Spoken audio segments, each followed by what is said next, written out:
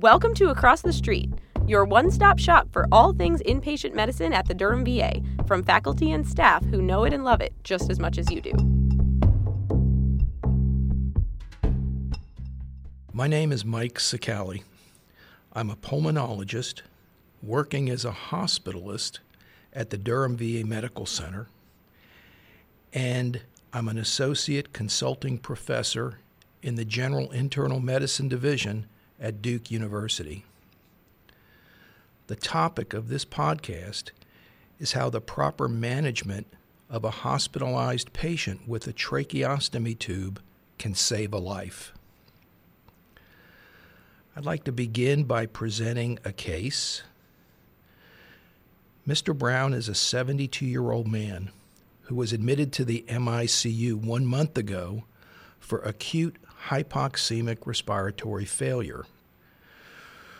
While in the intensive care unit, he required prolonged mechanical ventilation and a tracheostomy tube was inserted. He was subsequently weaned from mechanical ventilation and was transferred to the general medicine service for continued care. Upon transfer, the patient was hemodynamically stable, had satisfactory oxygenation on room air, had a number 8 cuffed Portex tracheostomy tube in place, was eating an NDD3 diet, and was participating in physical therapy, occupational therapy, and speech therapy. On rounds the morning after transfer, the patient was eating breakfast, so the cuff on his tracheostomy tube was inflated. When you question the patient, he points to his Passy-Muir valve on the bedside table, directing you to place the Passy-Muir valve on the end of the tracheostomy tube. As soon as you put the Passy-Muir valve in place, the patient is unable to speak, and he quickly becomes dyspneic, tachypneic, and tachycardic, and a rapid response team is called.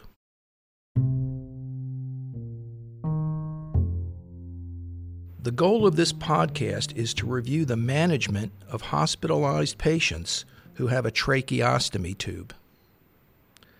First, let's talk about tracheostomy tubes in general.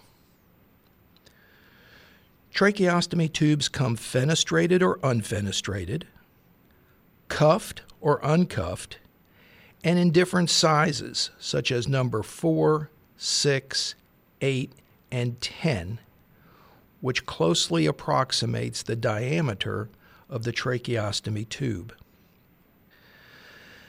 Fenestrated tracheostomy tubes have an opening in the outer cannula of the tube near the right angle curve in the tube that allows for additional airflow through the nasopharynx when the inner cannula is removed. Cuffed tracheostomy tubes are used when you want to form a seal between the tracheostomy tube and lumen of the trachea, allowing for more efficient ventilation while on a mechanical ventilator and to reduce the likelihood of aspiration. In patients who are on a mechanical ventilator, the tracheostomy tube cuff is inflated all the time. For patients breathing spontaneously with a cuffed tracheostomy tube, the cuff is usually inflated only during mealtime to reduce the risk of aspiration. Now let's talk about the differences between a fresh or new tracheostomy stoma and one that has matured. Fresh or new tracheostomy stomas are those that have been created within the past 2 weeks. In general, it takes about 2 weeks for a tracheostomy stoma tract to mature. If a fresh tracheostomy tube becomes dislodged, it may be difficult to reinsert the tracheostomy tube. If you are present, or if you get called to the patient's bedside when a fresh tracheostomy tube becomes dislodged, immediately call for ENT, anesthesia, or pulmonary backup. Until help arrives, you should ensure that the patient is hemodynamically stable, that oxygen saturation is satisfactory, and that you ask someone to quickly get a replacement tracheostomy tube of the correct size, if one is not already available at the bedside. All hospitalized patients with a tracheostomy tube should have a spare tracheostomy tube of the correct type and size at the bedside for emergency use if needed. Remember, when you write admission or transfer orders, that you order a spare tracheostomy tube to be placed at the patient's bedside. If specialty provider assistance is delayed in arriving to a dislodged tracheostomy tube emergency, you may try to replace the tracheostomy tube, but remember that it will be much easier to reinsert the tracheostomy tube if you have the bullet-shaped obturator of the correct size inserted in the tracheostomy tube. If the tracheostomy tube was inserted by an ENT surgeon, sometimes they leave sutures on each side of the tracheostomy stoma that are attached to the trachea. If you can find these sutures and pull on them laterally, you may be able to expose the tracheostomy stoma tract and use these sutures as a guide to let you know the location of the trachea. Tracheostomy tubes that have been inserted for more than 2 weeks usually have a well-established stoma and are easy to replace. These tubes are usually replaced in the outpatient setting monthly by either ENT or pulmonary providers, but can be replaced by any trained and experienced provider. It is important to have the same brand, type, and size tube available before replacement is performed.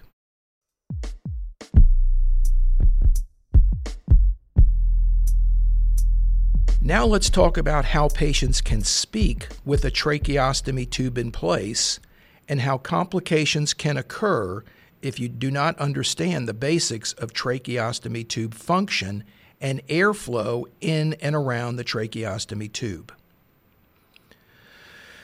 Patients who have a tracheostomy tube in place can talk with the use of intermittent finger occlusion of the tracheostomy tube or a passing-Muir valve.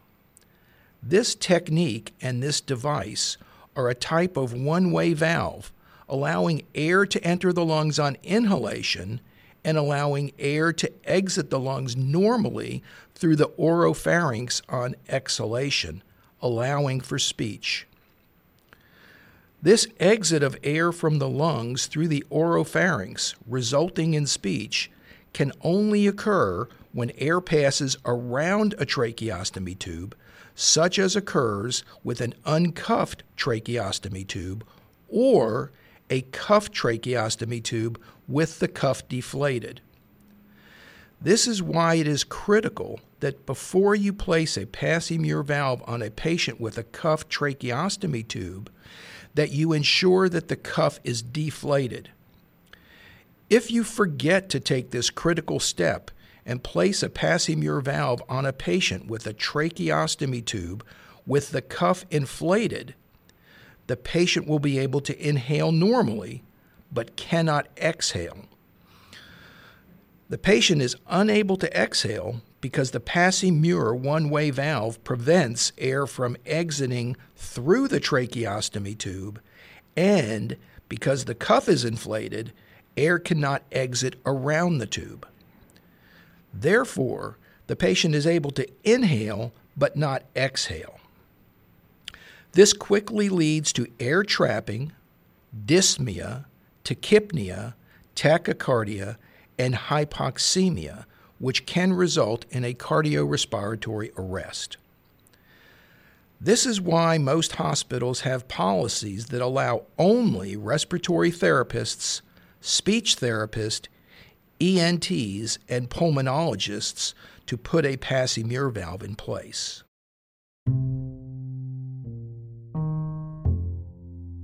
Now let's talk about tracheostomy tube decannulation. In general, if a patient may need to go back on a mechanical ventilator in the foreseeable future, or if the patient has secretions that can only be managed by tracheostomy tube suctioning, the tracheostomy tube should remain in place until these conditions no longer exist. If, on the other hand, the patient is not expected to need to go back on a mechanical ventilator, or if the patient has an effective cough and can handle their secretions without the need for suctioning through the tracheostomy tube, you may consider removing the tracheostomy tube. There are two different and effective methods to remove a tracheostomy tube when you determine that the time is right. One way is to cap the tube for progressively longer periods of time. If the patient has a cuffed tracheostomy tube, remember that you must deflate the cuff before putting on the cap, just like you do when you put on a Passey-Muir valve. You can start out capping a tracheostomy tube for an hour several times a day and gradually increase the time that the tube is capped. When the patient is able to tolerate capping the tracheostomy tube for at least 16 hours a day, the tracheostomy tube can be removed. A gauze pad can be taped in place over the stoma, and it will close up usually within several days. The other method of removing a tracheostomy tube is by downsizing. You can gradually decrease the size of the tracheostomy tube until you get down to about a number 4. If the patient's cardiorespiratory status remains stable after downsizing to a small tracheostomy tube, the tracheostomy tube can be removed. A gauze pad can be taped in place over the stoma, and it will close up usually within several days. Finally, let's talk about the use of tracheostomy tubes in patients with obstructive sleep apnea. Remember that prior to the development of CPAP, severe and life-threatening obstructive sleep apnea was treated and sometimes cured with tracheostomy tube insertion, as tracheostomy tube insertion bypasses the upper airway obstruction in the posterior oropharynx.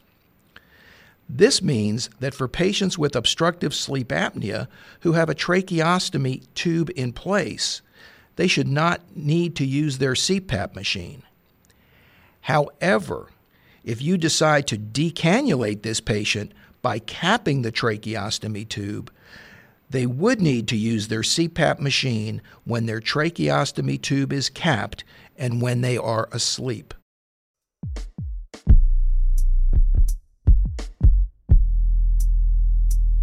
Now let's return to our clinical vignette.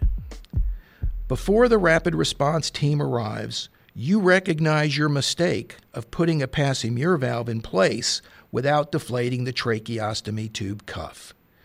You quickly remove the Passey-Muir valve, and immediately the patient's cardiorespiratory status stabilizes and symptoms and vital signs return to baseline. If you hadn't removed the Passey-Muir valve or deflated the tracheostomy tube cuff, the patient may have suffered a cardiorespiratory arrest.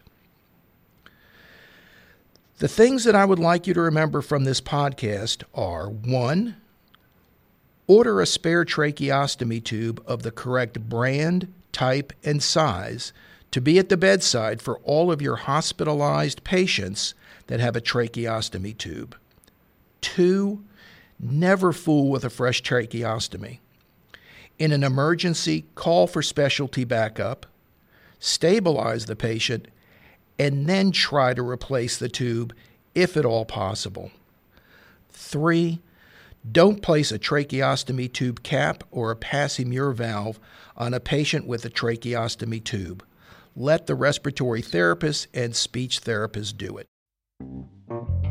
My disclaimer is that the views and opinions stated during this podcast are my own and do not necessarily reflect the views and opinions of the Department of Veterans Affairs or the Durham VA Hospital.